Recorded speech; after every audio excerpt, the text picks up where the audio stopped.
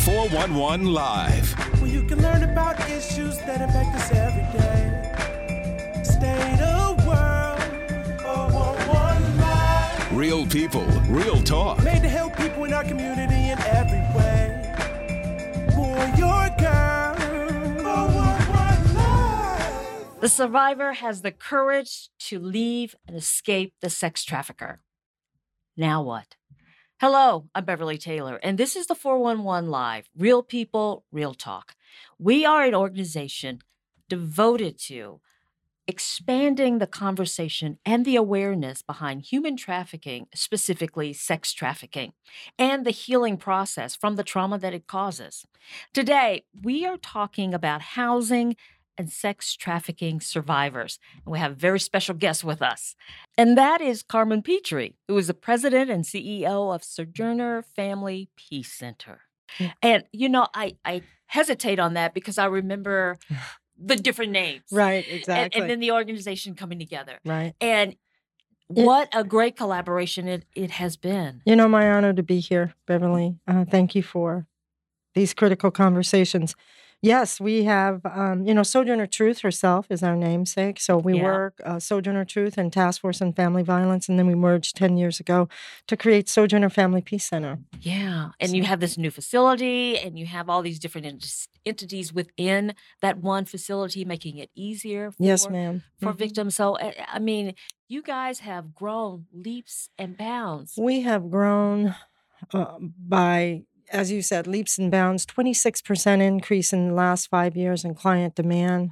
We're at 11,884 people last year, 12,000 the year before.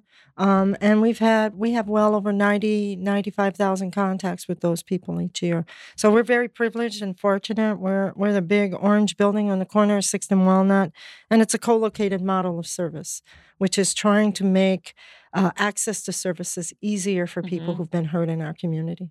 It's working. But the need is growing too, right? Yeah, it's we've had a bad start to this year so far. As I believe, we've had 20 homicides in the city, and about 10 of those have been domestic violence or DV related. And so there's a lot of hurt and harm in our community, and a lot of work to do. I've called it a state of emergency. I agree. I don't know what else to call it. And we have a lot of work to do, and we're not going to get there unless we collaborate and partner with each other. And so it's my honor and delight to be here to have this conversation with you. We're talking about, you specialize in domestic violence. Right. And we're focused on sex trafficking. And people think, okay, that's that and that's that. They're separate. But a lot of times they commingle. Right. They're not separate. We often think of domestic violence, sexual assault, child abuse, trafficking as separate entities or disciplines, and there's great overlap between all of them. For years, women have said to us, yes, he forces me to do things. He takes me to Chicago, or he'll fly me out to California and force me to perform these sex acts for money, or uses force or coercion. So we have known that women have faced this, and there's great overlap and vulnerability for women and kids in our community. And also the same tactics that abusers use are the same that traffickers use. Yes. Right? So they groom their victims, they intimidate, they use force, they use episodic violence. And so I see it as one entity in our community that has different facets or faces. So I was talking in the intro, she's decided to get away from that sex trafficker. Right. And then it's, okay, what is this new life? So where do I live? How do I get the basic needs? Where do I go? I want to emphasize what you said. She's decided to leave. I think we underappreciate how much courage it takes to leave when you're in a harmful, violent situation with anyone. And so I think we have to say, why aren't we able to do better for people when they have the courage to say, I'm ready to get out? We need to be there differently. So she does decide to leave. And you're right, housing is not available to many people in our community in a way that they can afford and sustain in their lives. And so at Sojourner, we provide 24-hour we have a shelter, Sojourner Truth House, and trafficking victims are welcome both. And we also started sheltering men at the beginning of this year in January. So women and men are now able to come and get safe housing for 30, 60, 90 days, depending on their individual case. But then what, right? Yeah. So they have crisis housing, but then it's very difficult for us to help them achieve stability in their housing. I see this as connected to lack of basic needs and meeting basic needs in our community. People don't have enough food. We have food insecurity. We've known that for years. Housing is a piece of it. You know, women come to Sojourner and say, I need safety, but then I need to know where I'm going to lay my head and how I'm going to feed my kids, right? And if I know I can go into this vulnerable situation and make money and take care of myself, it's very hard to get out of that if we don't have anything available for her and her family. Right. Mm-hmm. Tell me a little bit about the sheltering that you do provide. Mm-hmm. Well, we have 22 beds. We had an old shelter on 33rd and I Highland, remember. and it was a beautiful 4-family duplex. We had 46 women. Now we have a newly designed shelter. For instance, one of the differences, we don't use bunk beds anymore. In the old days, if you were injured or elderly and couldn't get on a top bunk, it was difficult for us to shelter you. We have a flat housing scheme or structure in the shelter. We have 11 family rooms, so we can take large families with several kids. We have rooms that interconnect, as you would find in a hotel. So if you have 10 kids, you could come. Oh, yeah, that's nice. Right? And Yeah. then we have double rooms and single rooms. We have single rooms for women who are injured or elderly or need more quiet if they need that to heal. So we have a different configuration of rooms. And then we have lots of on-site partners who are available to provide services to women outside of the shelter, and they don't have to get on a bus. In the old days, we'd have to give you bus tickets to go down to get some workforce development or some information or counseling, and we provide that just on the other side of the door. So I feel grateful for the partners who are co-located.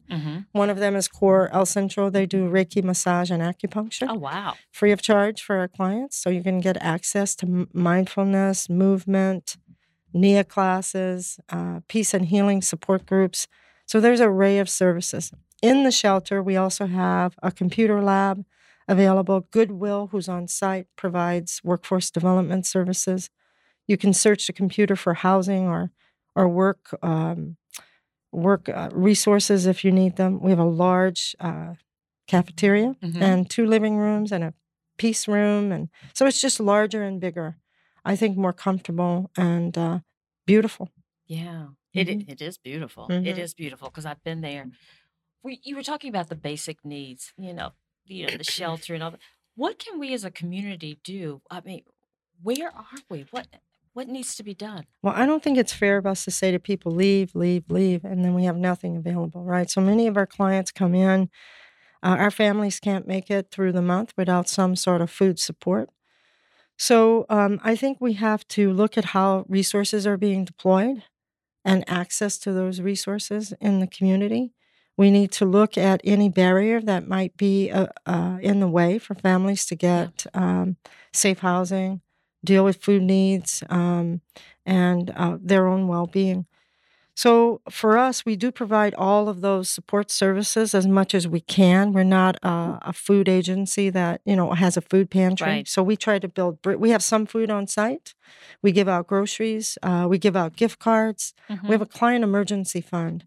And sometimes when we have volunteer groups, we ask them for gift cards or bus tickets so we can give them to clients who are in a state of emergency. So we try to do what we can at Sojourner. As a community, I do think we have to look at deployment of resources and access in our community. Yeah.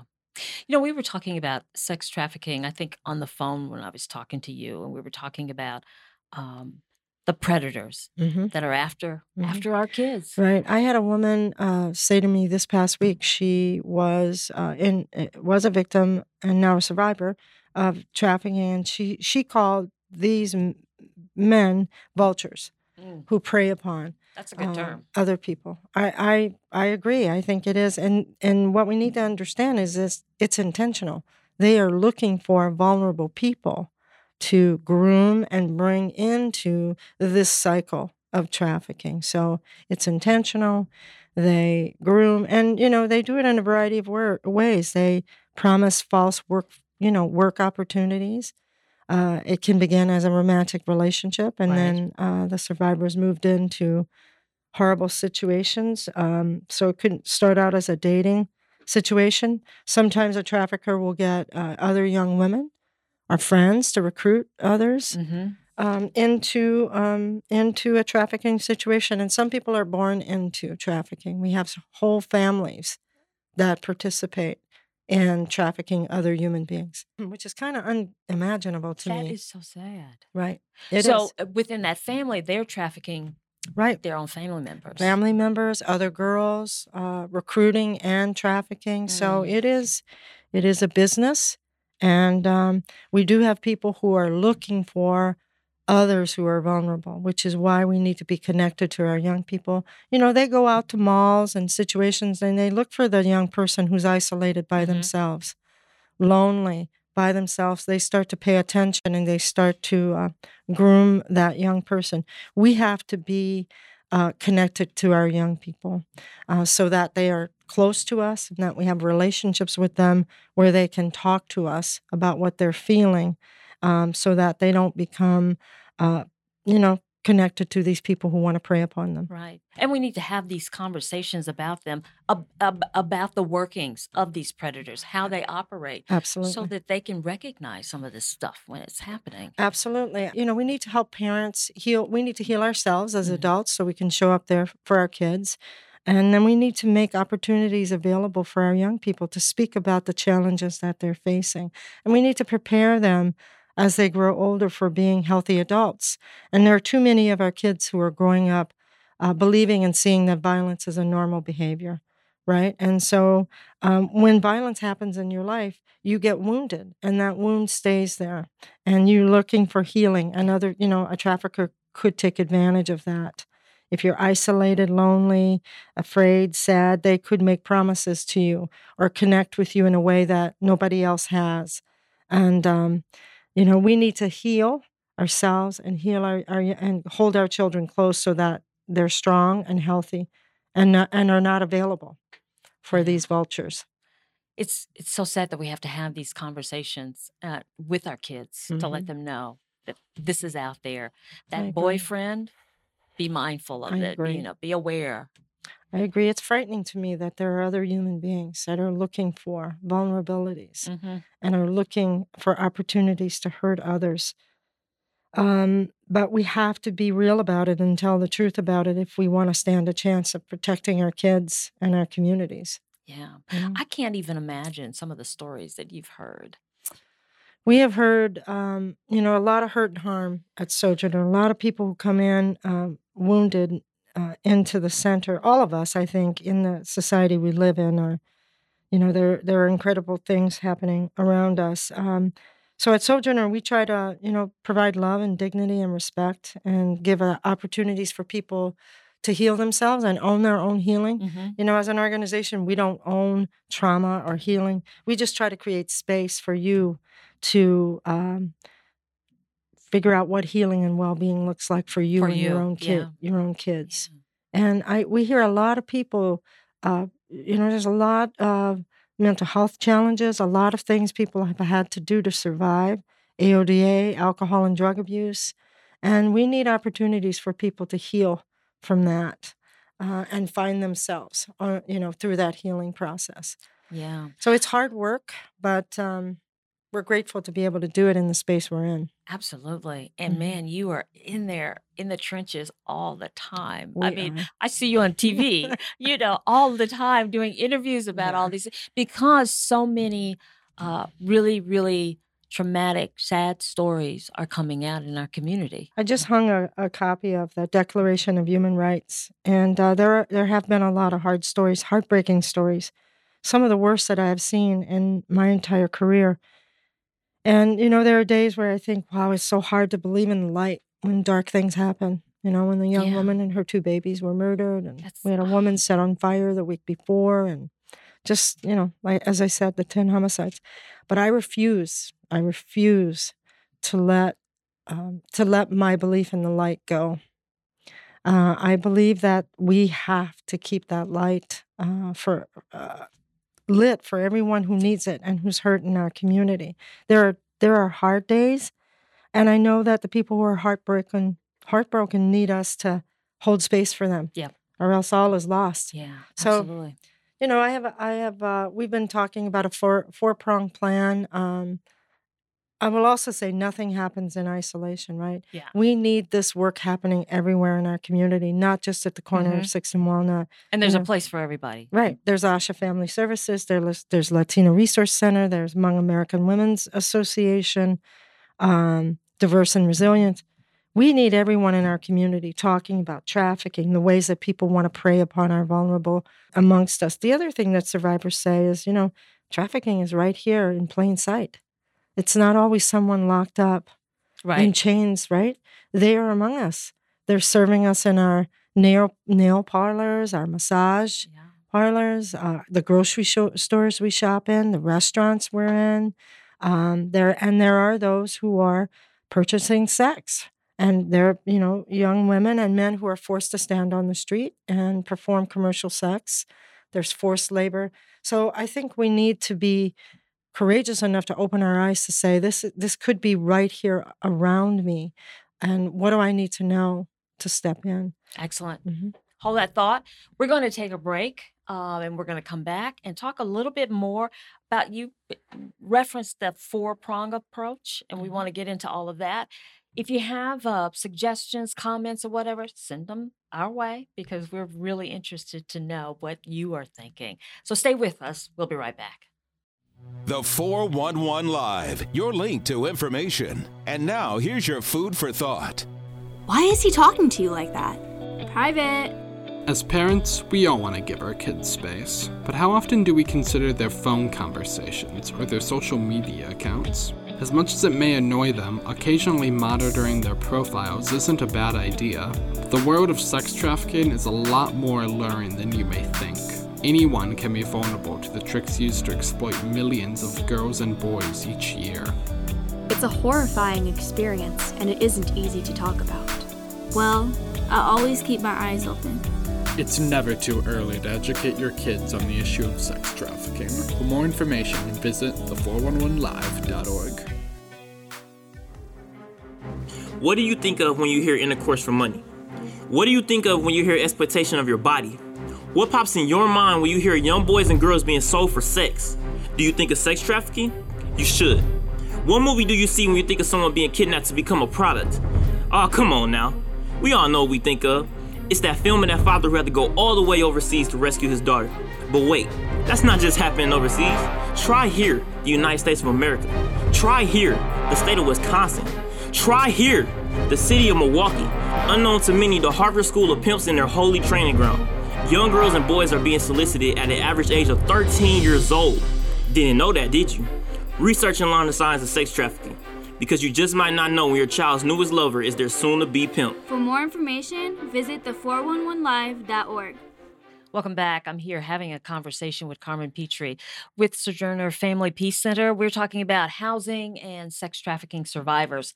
A lot to talk about, especially with the housing element. You were mentioning different housing concepts.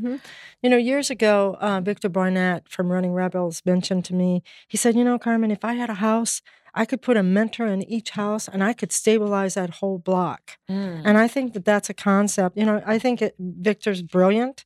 And I think that idea has a lot of merit. We should be looking at our neighborhoods that need some stability and then moving in mentor families or mentor individuals who can get their housing for free.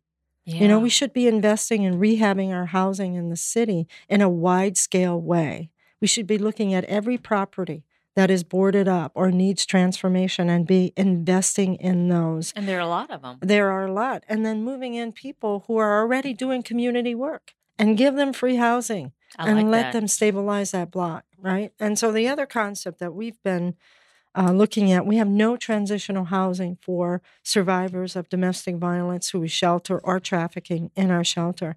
The Y used to have a program and Daystar, but they have since closed their doors. We just met and talked to a group about starting something that I took a phrase from John Chisholm, restorative housing, moving people into same concept in a pod where you share a kitchen, but you have your own private sort of apartment, but you have an individual who would receive free housing and mentor those individuals 24 hours a day, be available, and that would be their job. You know, they would have a number, maybe 8 to 10, sort of like the old college dorm concept. Yes. Right? I think we need to support people who are activists in our community in some basic ways and let them do the magic that they do, connect with other people. And we're going to be exploring that concept around Sojourner and how we might be able to make that happen. Because you talk about the cost, but the money you would be saving. Absolutely. Quality of life. You know, we would be mentoring individuals. So, you know, we know I've been looking at the opioid and alcohol and drug abuse problem for a couple of years. And I said at a meeting, you know, people call in the middle of the night, they call the drug dealer because the drug dealer answers and they need that, right? We need programs that are innovative, that are 24 hours, that have easy access in neighborhoods in a community-based way. And so I think we have to, that's what I meant when we have to look at how resources are deployed and actually support people creating innovation. That's good. And ownership at that community-based. Because if I need you Friday night, I don't want to wait until Monday. Right. And I come forward and say, hey, I'm ready for therapy. I'm ready for healing. I need some help. And then I tell you, well, there's a 6-week waiting list, or I don't have shelter for you now.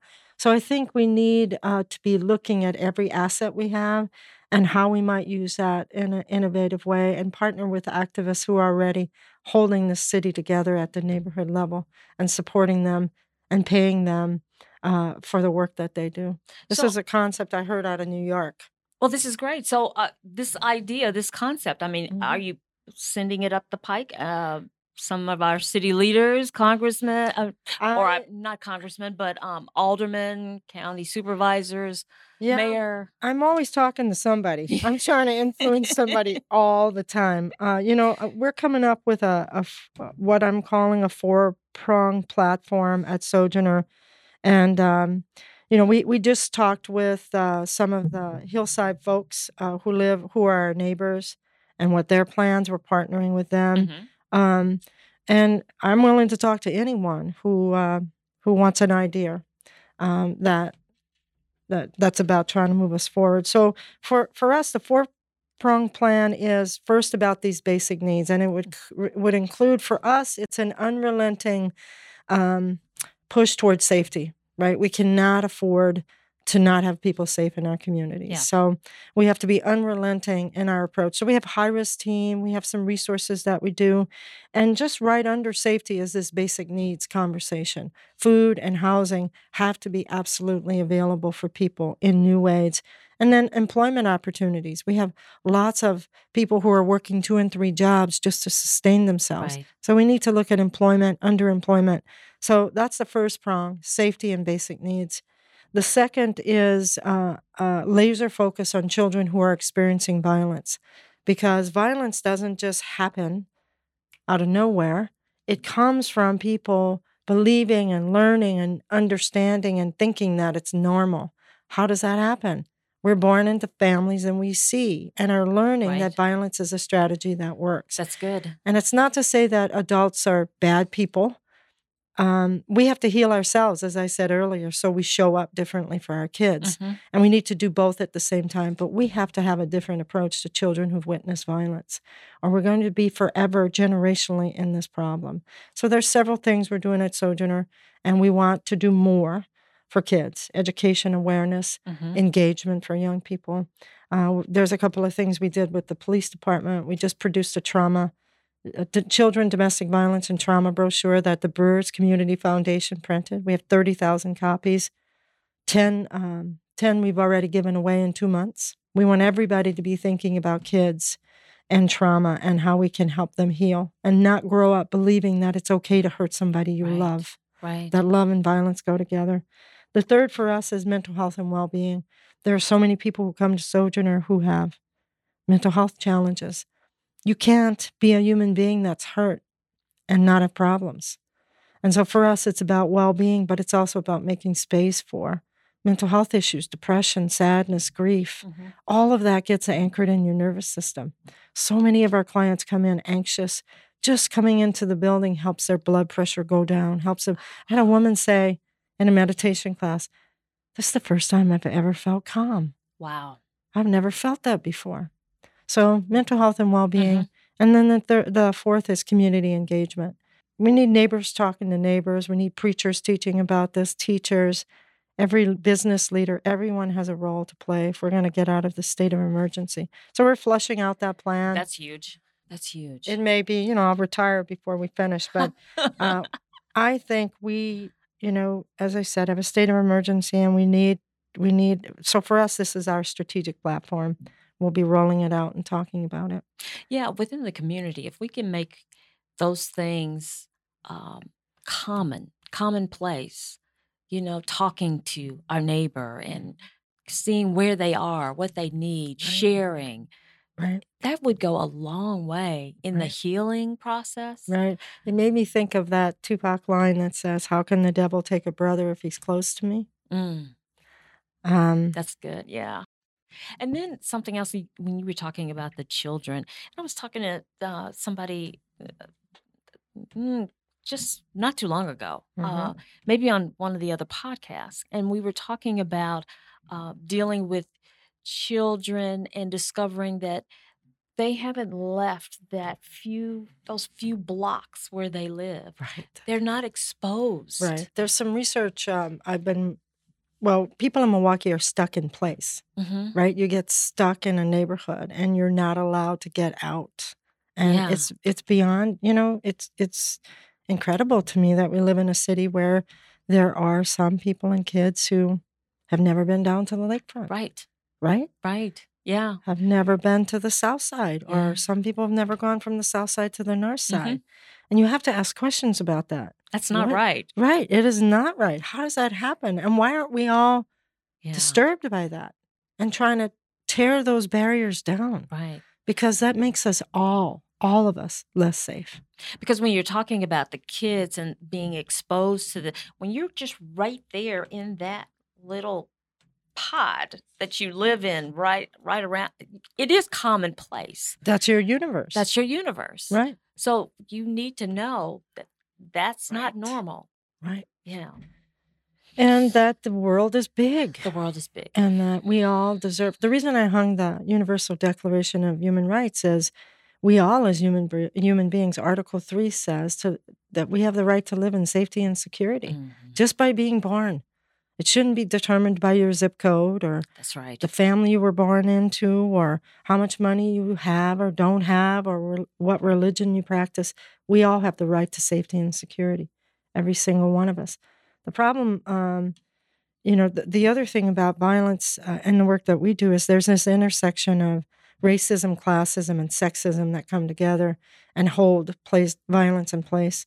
And we need to work at tearing down, and it's hard to say in the culture we live in. I don't even know if it's effective to say racism anymore. I often say the hatred of Black and brown people, the hatred of poor people, and the hatred of women that kind of intersect to create toxicity in people's lives. And so, we're dealing with all of that. It's not just about let's stop violence. Why do we live in the city we live in and have such poor outcomes, right? We have to change that. Right, right. And partner together to change it. Is that becoming easier, do you think, the partnering? At Sojourner, we have 14 co-located partners. I think partnering is always hard. We're always having to work as people to show up for each other and with each other and put our egos aside, for all of us. None of us are exempt from that. I think it is easier. I think Sojourner is one model. I think there are other platforms that people are partnering on and partnering in ways that they're partnering. I think it needs to be easier. We need more and deeper partnership. And that's for Sojourner ourselves. I met with two women from Word of Hope Ministries this week who wanted to talk to Sojourner, and I'm going out to see their building. We need Sojourners, co-located models everywhere in this community, right? And I need to be invested in their well-being as much as I'm invested in Sojourners' well-being. So we're starting to explore that community engagement pieces.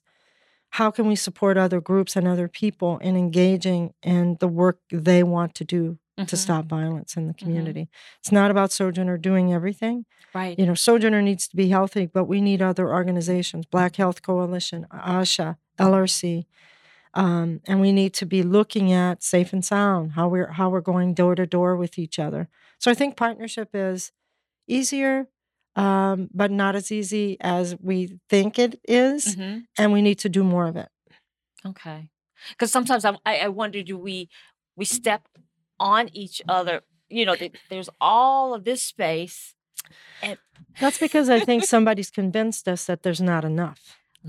There's enough. There's enough work for all of us to do, and there's enough money, and there's enough resources. But we keep living in this world where we're fighting over this little bitty piece of something. The same piece, right? There's more than enough in the world we live in. We've just got to figure out how to get it and support each other in getting it. And I'm not going to say Sojourner's been perfect at that. We're learning, and we want to partner. And so the two women who came to me and said, you know, hey, we're doing some work here. We have some young women that don't want to come to Sojourner. I said, well, tell me about that. How can I understand that? Let me come see the building you're trying to work on. She's creating housing units, by the way. She's got 100 units. And so I'm going to go out and bring some of our staff to take a look. And so if I do talk to a legislator or a public official, I need to be talking about her 100 units and the work she's trying to do, not just about what I'm trying to do at Sojourner. Yeah. And that's the next level of partnership we need to get to. Well, see, to me, that says a lot, too, because there are so many organizations that are looking at themselves and trying to propel themselves, right? Not saying we need this, they need this too. Right. I think it's because we have been put in this position where there's, you know, where we're believing or fighting for a small piece or believing that there's not enough. I like to live in a world where I believe that there's enough for all of us. You know, and also this work is not our work. There's a higher power that's guiding all of us. And I don't believe that higher power wants us fighting over a quarter or 5 cents or some small piece. And I think, you know, in service to that, the work is bigger than us. And, you know, we just need to show up and do our part. Right. And partnership is not only about working together, it's about trying to understand each other and love each other as well and respect each other. Absolutely.